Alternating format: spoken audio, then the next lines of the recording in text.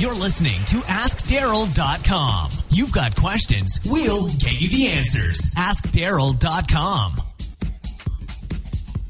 Hello, you're listening to episode number 2 of the Ask Darryl podcast. I'm your host, Darryl Girardier, and this is a podcast where I do my best to answer your questions about communications, social media, and technology for the church. The podcast format is pretty simple. You give me one question. I do my best to answer it. I'll do it the most brief and hopefully thorough yet helpful way possible. Today's question comes from Amanda A. Key, who is at AA Key on Twitter. Amanda, I hope I'm pronouncing your last name correctly. Her question is this: what is the process for creating a social media package for a sermon series or event? What are the starting point? What's the ideal timeline? What tips and tricks are there? What networks and how? Well, Amanda, that's a really good question. And I would tell you, actually, that's a question that's got a lot of layers to it. So I'm actually going to answer this question over probably the next 2 or 3 episodes of this podcast. So I'll start with the first part 1, and that is determining the design of the social media package. How do you go about doing that? And how do you do it in such a way that it scales from sermon series to sermon series to sermon series? So the first thing I would do, step 1 in this process, would be determine the networks you're going to use for the sermon series. And hopefully these are the networks that you consistently use on a regular basis. For us, Facebook, Instagram, and Twitter is where primarily our church lives. So when I'm doing the social media package, if you will, the design work, then I will start with those networks first. Now, once I've determined those are the networks I'm starting with, which are my basic ones that we use on a day in and day out basis, I got to figure out what type of content I'm going to create for that. So in other words, I'm probably going to focus on stuff that revolves around the post. So it's Instagram. I'm thinking about how we need to create the design work so it'll fit the post. I also think the design work of Facebook and Twitter as well. I also am thinking through if I'm going to change out the cover photos. So as you know, Facebook, Twitter, all have cover, even YouTube, Google Plus. You can change out the cover photo at the top. Well, I'll ask the question is this a sermon series where I really want to change out the cover photo and change all that out as well? I kind of like to do that from sermon series to sermon series. I think it kind of creates a movement and it kind of gives a freshness to the social media networks. So when I'm creating graphics for a social media package, we're creating stuff not just for our content for the post, but I'm also creating stuff for the branding at the top of our Facebook page, our Twitter page, and our Google Plus page as well. Now, once I've got that squared away, I know which networks I'm going to be on, and I know what I'm going to be putting on those networks in terms of the type of the format, then I need to figure out the dimensions. I need to figure out all those details. Now, hopefully this should be a repeatable process for you, but the easy way for me to figure out what those are is I go to canva.com. That's canva.com. canva.com. Canva.com. I'll put the link in the show notes. And canva.com is an easy way to go create graphics online in your browser, or if nothing else, it's a great way to figure out what the latest dimensions are. There's a lot of social media posts out there telling you what the latest dimensions are for Pinterest, Twitter, Instagram. I find the easiest way is to go to Canva because they keep all that up to date, and I just grab whatever they've got and I use those dimensions, and those have worked for me pretty much every single time. So that's what I do. I determine the dimensions using canva.com. Once we do that, I document this work. By the way, after I've got all the stuff from Canva, I will create, or our team will create, basically a documentation that we kind of know that all of our designers on our team know that, hey, this is the latest format. If Facebook changes its newsfeed, we need to update our dimensions. We'll update that documentation so the fact that our designers know, hey, this is how I create something for Facebook. So once I figured out my networks, once I figured out what types of posts, and once I figure out the dimensions, I document that so our designers know what's going on. So once we've done that, we've got all that squared away. The question is what's our timeline? What kind of timeline do you need to kind of create these graphics? Well, I think that depends a little bit on how much input's required into your sermon graphic design, okay? You got to kind of back that up. In certain places, the senior pastor, they've got final say. Sometimes it's a communications minister. Sometimes it's a worship leader. Every church is structured a little differently. So you'll need to figure out what kind of works in your environment. For us, we work about 2 weeks out.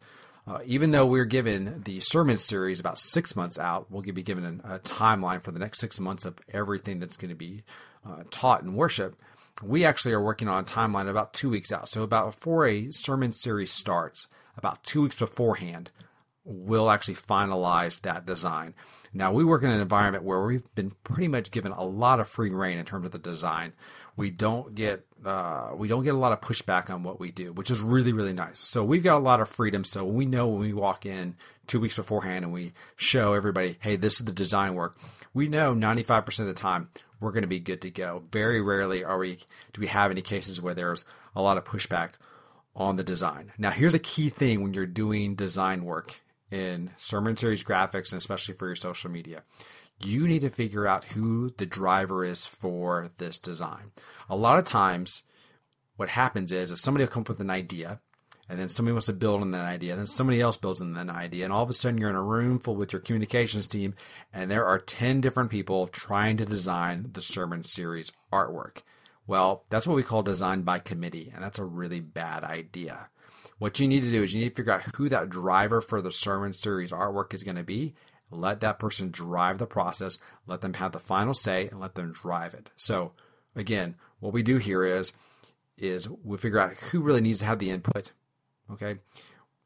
Figure out who the single driver is. And once that we have that single driver, then we're good to go. And once again, for us, we work about 2 weeks out in terms of artwork, in terms of planning, given everything else that's going on in our schedule. Now, here's the other thing. You'll notice I'm saying design in our artwork, and I think there's a good distinction here that I want to make note of.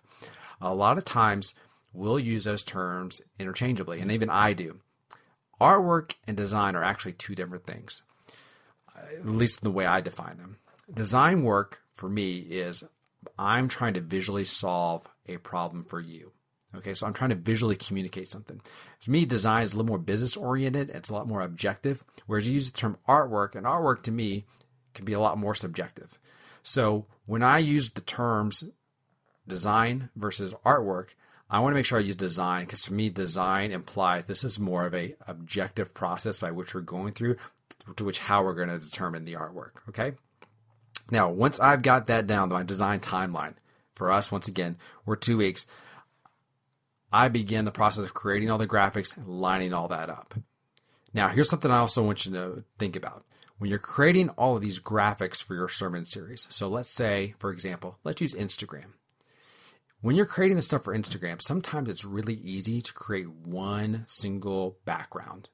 Okay, so you might say you have a background that's got this really cool mountainscape on it because all your other artwork for the sermon series has the mountainscape. That's great. The tendency is to want to use that one graphic over and over again for the entire series. Here's the problem with that. We've noticed that what you do is you encounter something called store blindness. And what I mean by store blindness is it's a concept by which you see something so much that you become blind to it. You start to ignore it.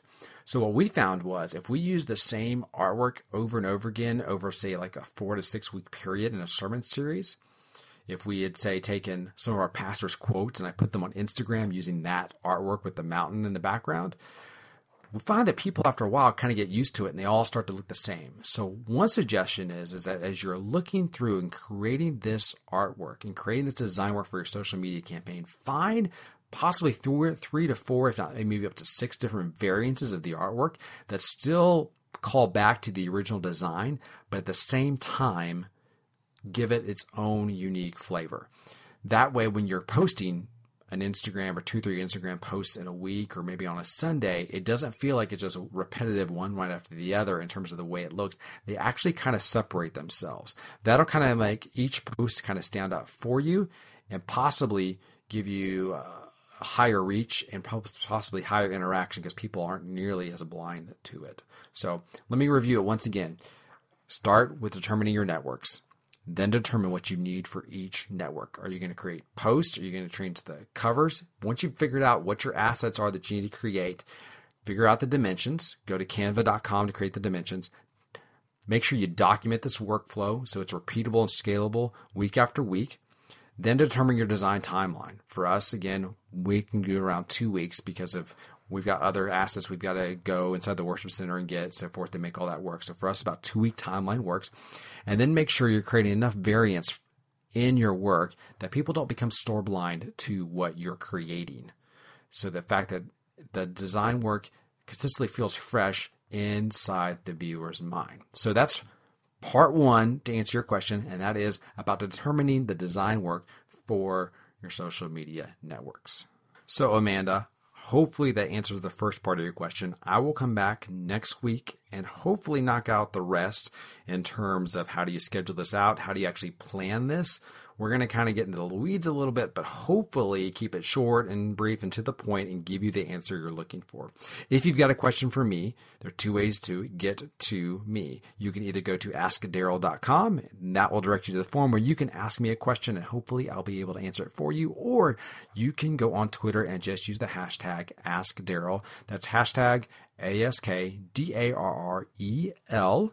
And I will be monitoring that hashtag, and I hopefully will be able to answer your question. As always, you can read my blog at DarylGirardier.com, or you can follow me on Twitter at DGirardier. That's DGIRARDIER. Also, this podcast is now on iTunes, so there will be a link in the show notes if you're listening on the website for you to subscribe. Feel free to go ahead and do that. Hope you have a great day. Bye. Thanks for listening to AskDaryl.com. Don't forget, if you've got questions, go online and submit them to AskDaryl.com.